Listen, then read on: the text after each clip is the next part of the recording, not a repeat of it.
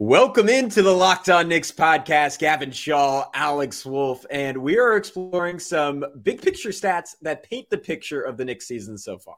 Yeah, 6 stats through 6 games so far. Talk about the starters versus the bench yet again, and some RJ efficiency concerns. Then we'll talk about the Knicks pace and how they're getting some cardio in so far this season, and finish up talking about Julius Randle and the Knicks turnover percentage. All next on Locked On Knicks. You are Locked On Knicks, your daily New York Knicks podcast, part of the Locked On Podcast Network, your team every day. And I think we see Willis coming out. There he comes right now. Starks without a 5. Ewing for the win. Yes. Puck left. Now fires it. He's good. And he's fouled. It's out. And he is fouled. Anthony for 3. Bang! That one goes down. This is all rebound. Back up off the glass. It's good. RJ Barrett. Becomes infectious.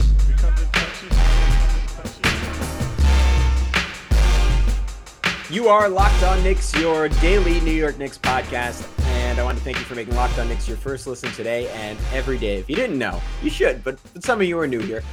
We are now on YouTube, so go check us out on YouTube. Throw a subscription, like, comment. Some of the people who comment on our YouTube videos are insane, so you can interact with those people. But who's talking to you? I'm Gavin Shaw. I'm a play-by-play broadcaster. He is Alex Wolf. He's editor-in-chief of the Knicks site, The Strickland, the greatest website in the I'm taking you up a level, Alex. I would say greatest Knicks website. This time I'm just going greatest website in the whole wide world. You can check them out at thestrick.land on all forms of social media.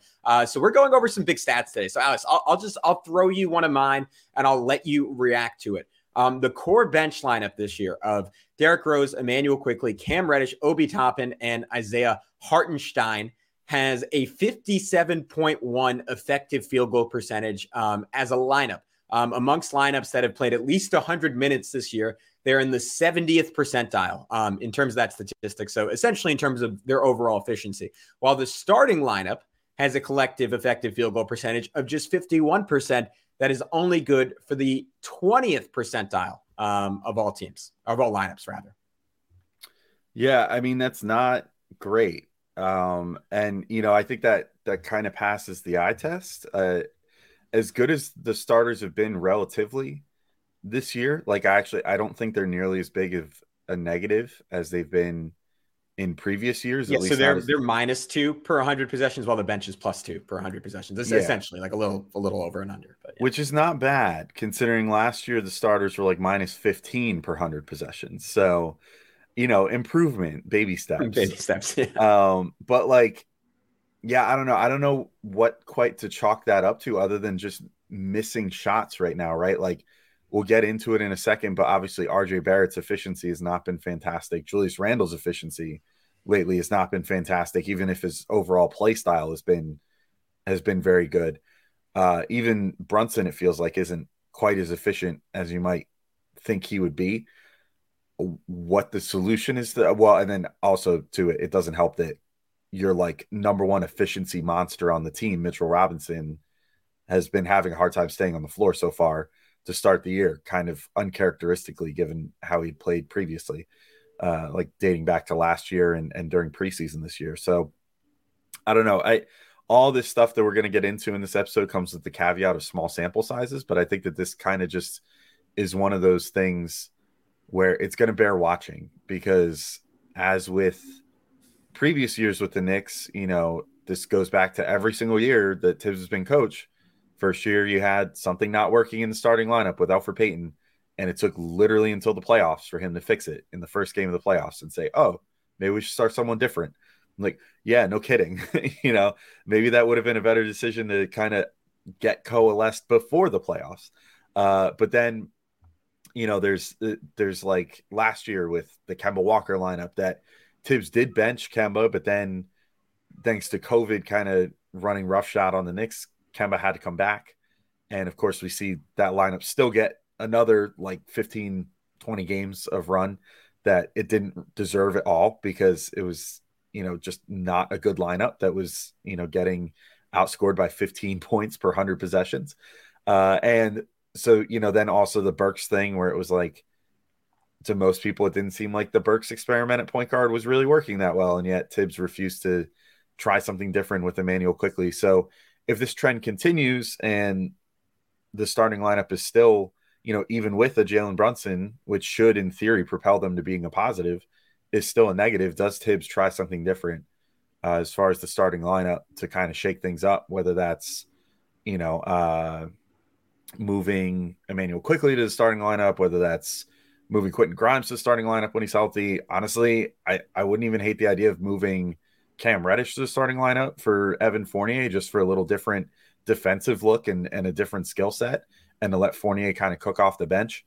I guess we'll see as time goes on, but it definitely is worth monitoring the whole starters versus bench thing, because that's literally been the story for 3 straight years now. And it looks like this year is not going to be too different. Yeah, I think there's a couple of different factors. One of them, which you're going to get into in a second, is it's as simple as RJ Barrett and Julius Randle hitting threes at career rates. And obviously neither of them historically are great 3-point shooters, but RJ certainly, for a guy who started 4 for 28 this year, he's better than that generally. Julius is only shooting 24% from 3-point range, even pre his Knicks days, when he was mostly under 30% or around 30%, he was still a bit better than that. So I think you can expect those numbers to rebound a little bit. I think Quentin Grimes, coming back to your point, will make a big difference, even for the bench unit, if we're just talking collective efficiency, because that to me is the crazy part about this. Is outside of Obi Toppin, I would probably project Grimes to be the most efficient scorer on the bench, and he's not even there yet, and the bench is still 70th percentile without that, which is why preseason I was saying I think the bench could blow people away. But just with the starters, I think if you hit your threes, and also the big thing to me is I think Jalen Brunson is still acclimating to being an alpha dog and being the guy who, like, we want you to go out and try and get 30 points every single night. And I know it's not quite to those extremes, but it's just very, very different than the role he's played for most of his career. And I think it could take till the midway point of this season that he's completely comfortable with that level of aggressiveness. But Alex, I just noted it. I think at the core of all this, the fact that RJ Barrett is nominally the Knicks alpha dog early this season, and he's been one of the least efficient players in the NBA, is probably the single biggest variable here. Yeah, and he actually so far has had the lowest usage between himself, Brunson, and Randle, but that probably has to do with how much distributing Brunson and Randle are doing. But yeah, certainly one of the highest usage players on the team, and not great numbers so far for RJ Barrett. So I pulled some of his efficiency numbers. And again, this all comes with the caveat of small sample size, but it's also, this is another thing that's been a trend for RJ in his career, starting seasons off slow. You got to hope that he can get out of this hole faster than in previous years. But so far, through 6 games, he's at 43.4% effective field goal percentage. That, for anybody uninitiated, takes into account 2s versus 3s, and the fact that 3s are worth more than a 2 to give you a little more accurate of a field goal percentage number. So it's 43.4%. That puts him in the 11th percentile among wings. That is not great. He is at 47.8% on 2s, though, which puts him in the 46th percentile, which is easily his best mark as a pro, which is good. But then 22.6% on 3s, which puts him in the 7th percentile among wings, which is really not good. I will say, I do think there are some silver linings in the early season returns for RJ and how he's shooting. His 2-point percentage and free throw percentage, which is at 79.2%, are both on the rise. And his shooting at the rim, he's currently at 60%, which is in the 49th percentile among wings, which I think is especially good because wings traditionally, the best ones are quite good at finishing at the rim. It's kind of like a staple. So the fact that he's almost at average among wings for shooting at the rim, I think bodes well, considering that's been something that he's really struggled with. So I really think if the 3s come around, he could be okay. But that's been the weird part so far early in the season. The 3s have just been bizarrely bad. I think anecdotally, I didn't go back and look at every attempt he's taken so far this year, but I feel like most of them have been open. Yeah. And most of them, I don't think that he has had, I did see that on Clean the Glass. He has not had a single 3 that he's made so far this year that they didn't consider to be assisted, though there was that one in the last game that I think maybe the step back. Yeah, there was a step back. You can maybe argue that was a little bit self-created, but he's mostly just been taking spot up looks and not been hitting them, but he did shoot 50% from 3 in preseason on 6 attempts per game. So there are some things that bode well there.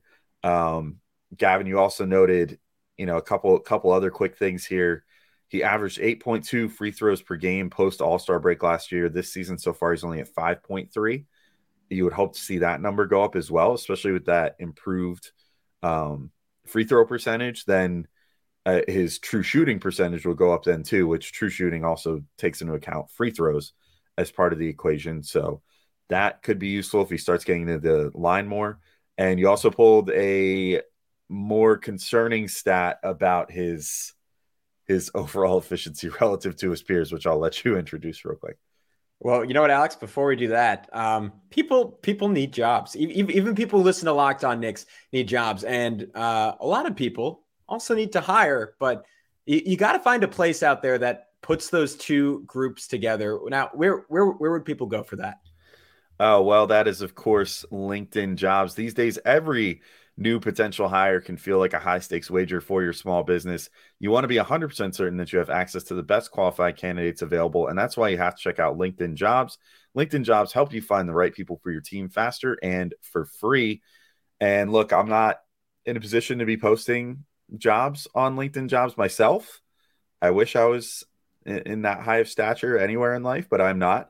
But I will say, as a job seeker, LinkedIn Jobs consistently shows me the best listings, many that I wouldn't even consider had they not been put in front of me by LinkedIn Jobs. And it has led me to some really great opportunities in the past. And so as a job seeker, it's my favorite site to use. As a job poster, I would imagine it should be yours as well, because you're going to get put in front of the best possible candidates, and even some that maybe you wouldn't have thought of either that could wind up being the perfect fit for your company. All you have to do is add your job in the purple #hiring frame to your LinkedIn profile to spread the word that you're hiring. And they have simple tools like screening questions that make it easy to focus on candidates with just the right skills and experience, so you can quickly prioritize who you'd like to interview and hire. It's towards the end of the year. You want to finish the year strong, especially if you're with a smaller company. And that's where you need to use LinkedIn Jobs. It's why small businesses rate LinkedIn Jobs #1 in delivering quality hires versus leading competitors. LinkedIn Jobs helps you find the qualified candidates you want to talk to faster. Post your job for free at linkedin.com/LockedOnNBA. That's linkedin.com/LockedOnNBA to post your job for free. Terms and conditions apply. All right, Gavin, I'll throw it to you here. Give us the last concerning stat about RJ Barrett, and hopefully we could bury this conversation and he'll completely light it up in this next game on Wednesday. Yeah, he's only in the 11th percentile in the entire NBA in points per shot attempt. So that stat is I think roughly the same as true shooting. Just how many points each attempt you take generates.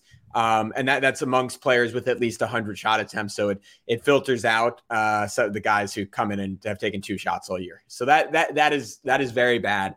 But to your point, because I didn't respond to this in the last segment, the fact that the 2-point percentage is so good, the fact that he's finishing better at the rim, and I think we can both agree that he's just missed some gimmies this year. There's been a number of times where he's been in transition and there's been a player smaller than him back, and he'll try to Euro around the guy and I think unnecessarily complicate a shot attempt when he can just go, to the point of those free throw attempts, like right into the guy's body and get to the line. And I know sometimes you're doing that Euro to avoid a charge, but to me, the strength of his finishing this preseason was when he initiated contact. And that just gave him much better timing, and I think allowed him to use the glass. And this is a conversation we've had going back to his rookie year. He tends to be a much more effective finisher off the glass than he does when he tries to use touch to finish.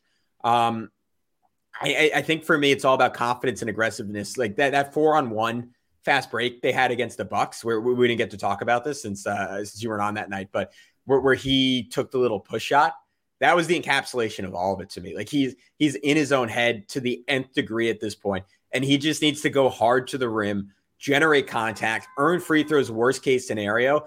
But best case scenario, try and time it up with that contact where he can finish, because we've seen some extremely complicated finishes from him. So that doesn't concern me that much. And honestly, to your point, just because of the type of 3-point shots he's taken, and we've seen him hit 40% when he was mostly a spot-up shooter, I'm a bit concerned about that. I think at times his shot looks really bad and looks like it's overthinking it. And there's still a little bit too much variation in his form from shot to shot for me. But I think there's a 36% 3-point shooter in there. He just needs, it's kind of what Tibbs said. He just has to keep taking them. So I'm not overly worried, but I'm a little worried. Anyways, Alex, let's keep it moving and let's touch on pace, because we love to respect the board on this podcast. And the greatest emphasis of the board is that the New York Knicks play fast. And much to our pleasant surprise, they have done a good job of that so far this season. Yeah, so I actually think we each pulled a stat related to pace, and I think there's an sort of interesting juxtaposition there, and it almost sort of goes with what I want to touch on in the third segment too about turnovers. But so I'll just present my stat first, and you can present yours, and then we'll sort of talk about how those two sort of meld together, because I think it's a little interesting. But so the two numbers that I have here are 19.15 and 4.3. So 19.15 is the miles total traveled by the Knicks so far this year, which is second in the NBA. And the 4.3 is the average speed, which doesn't explicitly say, but I assume is miles per hour, of the Knicks so far this year. And that is good for fifth in the NBA. So I think it really speaks to the pace that they've been looking to play with. It speaks to the fact that these guys clearly put in conditioning work in the offseason and are getting up and down the floor, not just on offense, but on defense. Like their defensive speed and defensive distance traveled was almost equally as high as their offensive speed and offensive distance traveled, which is a positive to see.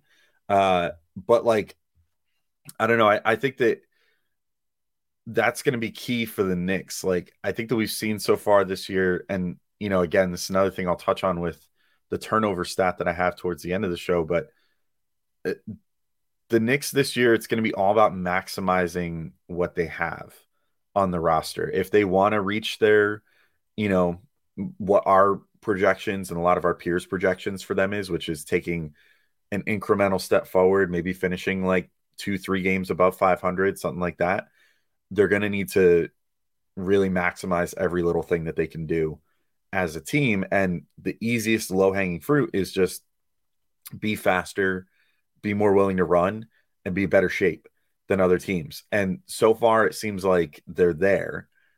We'll have to see how that holds up over the course of, like, I think a good check-in for this stat would be maybe by like game 30, you know, check in and be like, okay, are they still at the top of the league in miles run? Are they still at the top of the league in miles per hour, you know, per game or whatever? Are they still hovering at where they're at in pace? But I'll throw that to you for the pace stat, because I actually think it's a little, it almost doesn't match up with, like, I feel like the miles per hour and the distance stat matches up with what my eyes have been seeing, but the possessions per game and pace doesn't quite match that to me. And I'm kind of curious if we could talk through why.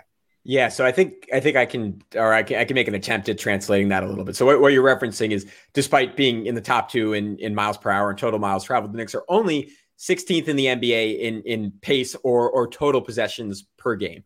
And I think part of that is one that I think I'd slightly disagree with you that the defensive miles run is necessarily a good thing. And I think you were referencing the context of, like, they're getting back in transition, which I agree they're generally doing a better job of this year. And Julius Randle in particular, we've seen one or two times where he hasn't, but he's usually making an effort to run back. And he was the main culprit of that a year ago. And especially for a Knicks team that has some clear defensive liabilities. I talked about this a little bit against the Cavs. It's such a crucial factor for them that everyone runs back, because this is a team that, at least in the early going, has a lot of trouble communicating on matchups and has very little defensive versatility in that it's easy for them to get into mismatches. Like if Jalen Brunson is on a wing, despite the fact that he's stocky and you can't really post him up, like that can still be a really big problem, just in the sense that those guys, like the Dean Wades of the world, can just shoot over him pretty easily, which makes it extra important the Knicks get back on defense. But I think a lot of the reason that number is so high defensively is because the Knicks' point of attack defense is so bad, and they're constantly having breakdowns, which means they're constantly in rotation. And you have guys trying to scramble across the court to try and get to a shooter and to try and do a late closeout. And yeah, you love that effort, and that's great. And it's fantastic that they're trying so hard and they care so much. But in a best case scenario world, your point of attack defense is better, and you have a Quentin Grimes out there that can stick with his man. And then you don't need RJ Barrett sprinting from one corner to the other corner to try and contest a three. You don't need Mitchell Robinson popping out from under the basket to the opposite wing to try and go after a three. So to me, that's the differentiator there defensively. Offensively, the only thing I would say about that is I think they're moving well, and they're playing with a real purpose in that everyone is sprinting around the court. But I think the tough thing there is that they're not getting a ton of outside of in fast breaks.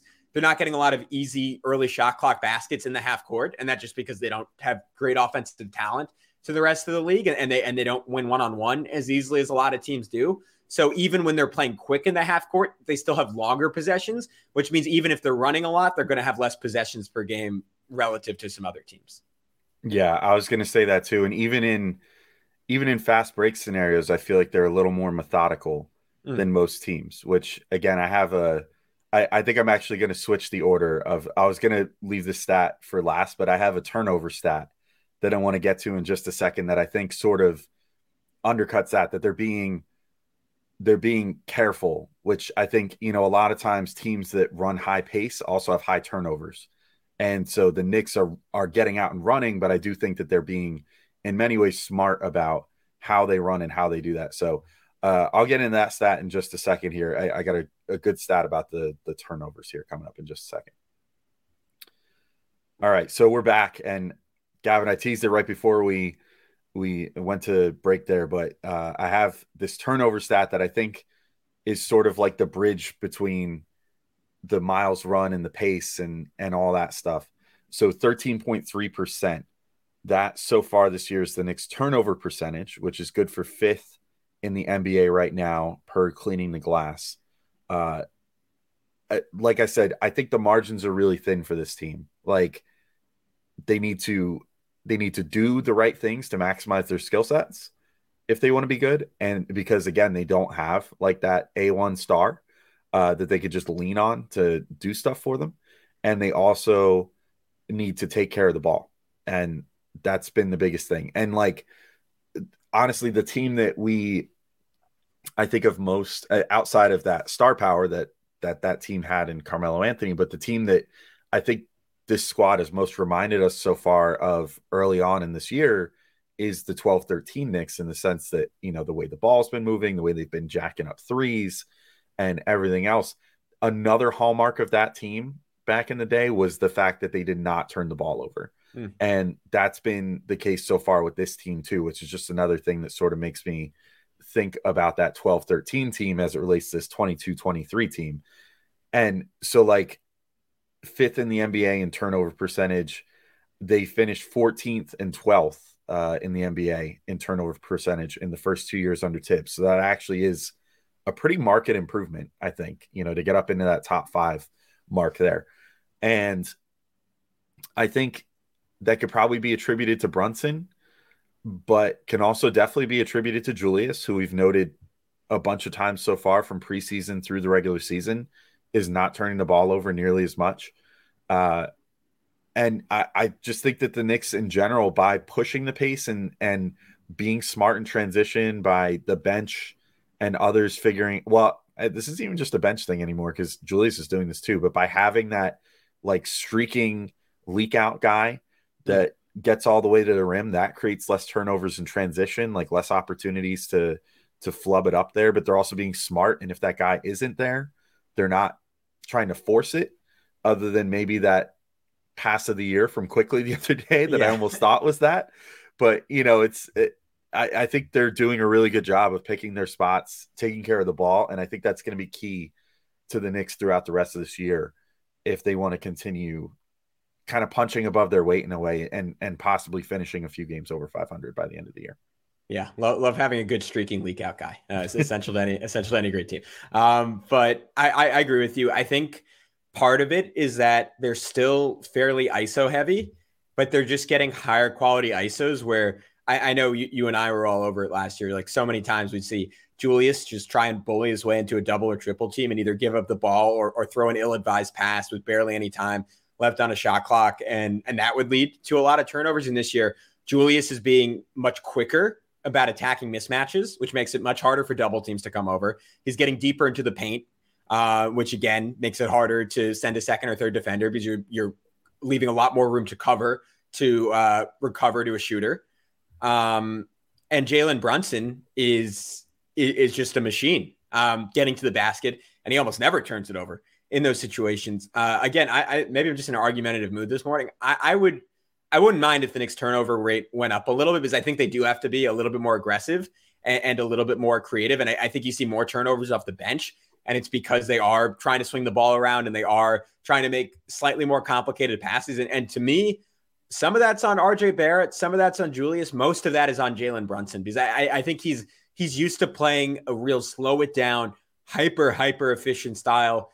And I'm okay with him trading off a bit of efficiency, both in terms of his shooting and his passing. And to me, passing efficiency is just assists versus turnovers. That's what efficiency is when you're passing the basketball.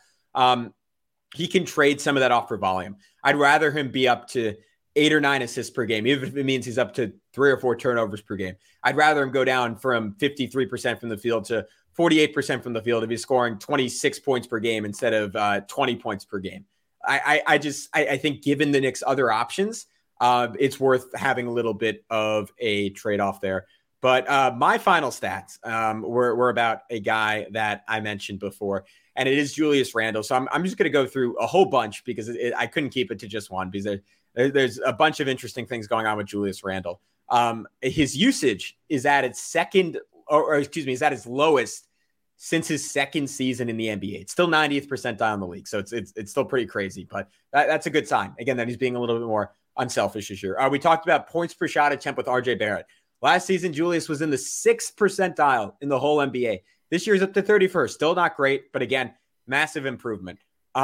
This is a big one. His percentage from short mid-range. It was right around the 30th percentile in the NBA last year. This year, it's at the 67th percentile, and he's getting to that spot more often. So it's higher volume, and it's about twice as efficient as it was in the past. To me, that is the defining stat of Julius' season so far. His finishing at the rim is also up. He hasn't made a single long mid-range shot all season, which is another area. If you're looking for the Knicks ISO scoring to improve, that could be a factor, but I don't mind that because to me, more than anything else, that indicates that he just hasn't taken a lot of them, and that is the main shot we've wanted him to eliminate from his diet. Last season, he was only 36th percentile overall for mid-range. This year's 44th percentile, which is not only better than last season, but it's actually better than that 2021 season where he made an All-NBA team. So I thought that is a fantastic sign for him. And the final stat that I mentioned is that he's only shooting 24% from three, which I noted earlier. I would expect that to regress to the mean. I think ultimately he's probably a 32, 33% three-point shooter. So all that stuff, Alex, adds up to a far more efficient Julius Randle than what we saw last season.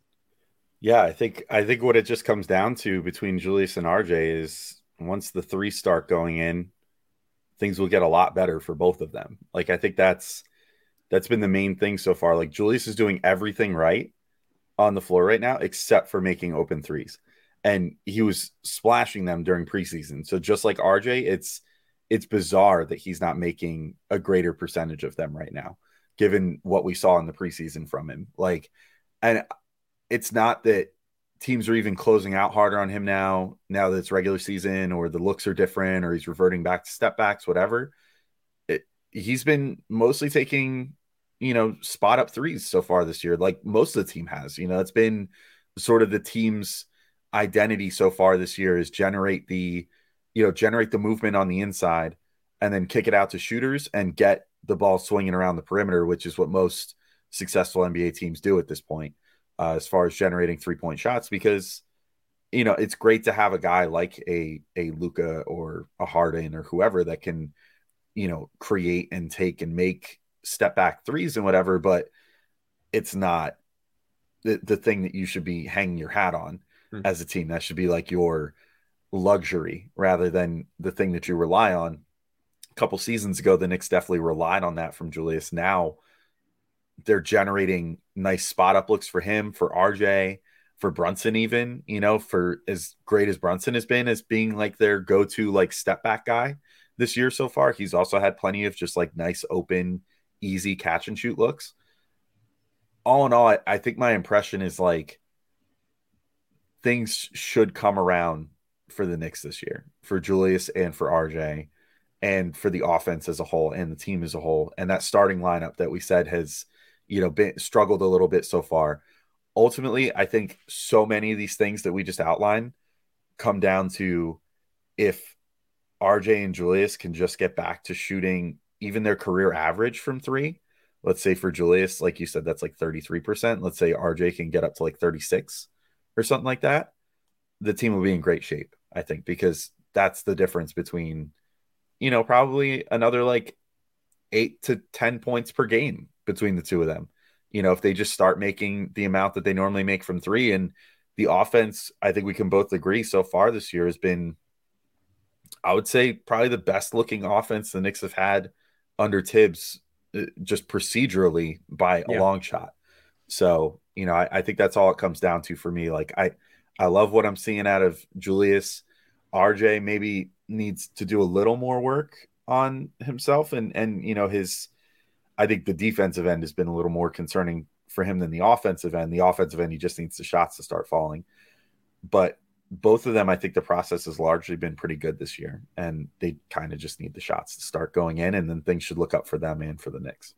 Yeah, so rare positive note to end an episode of Locked On Knicks on. I won't ruin it. Let's wrap it up there. We'll be back with the game recap, of course, on Wednesday. But before that, very special guest tonight. So check out your feeds tomorrow. But until next time, he's Alex. I'm Gavin. We'll talk to you soon on Locked On Knicks. Peace out.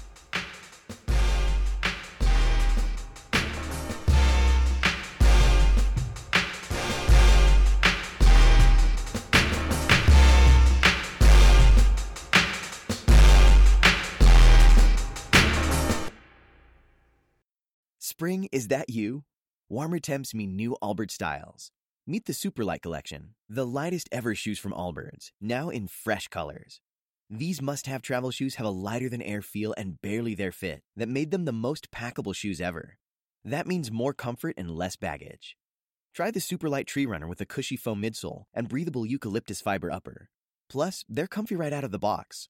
So, what can you do in a Superlight shoe? What can't you do is the better question.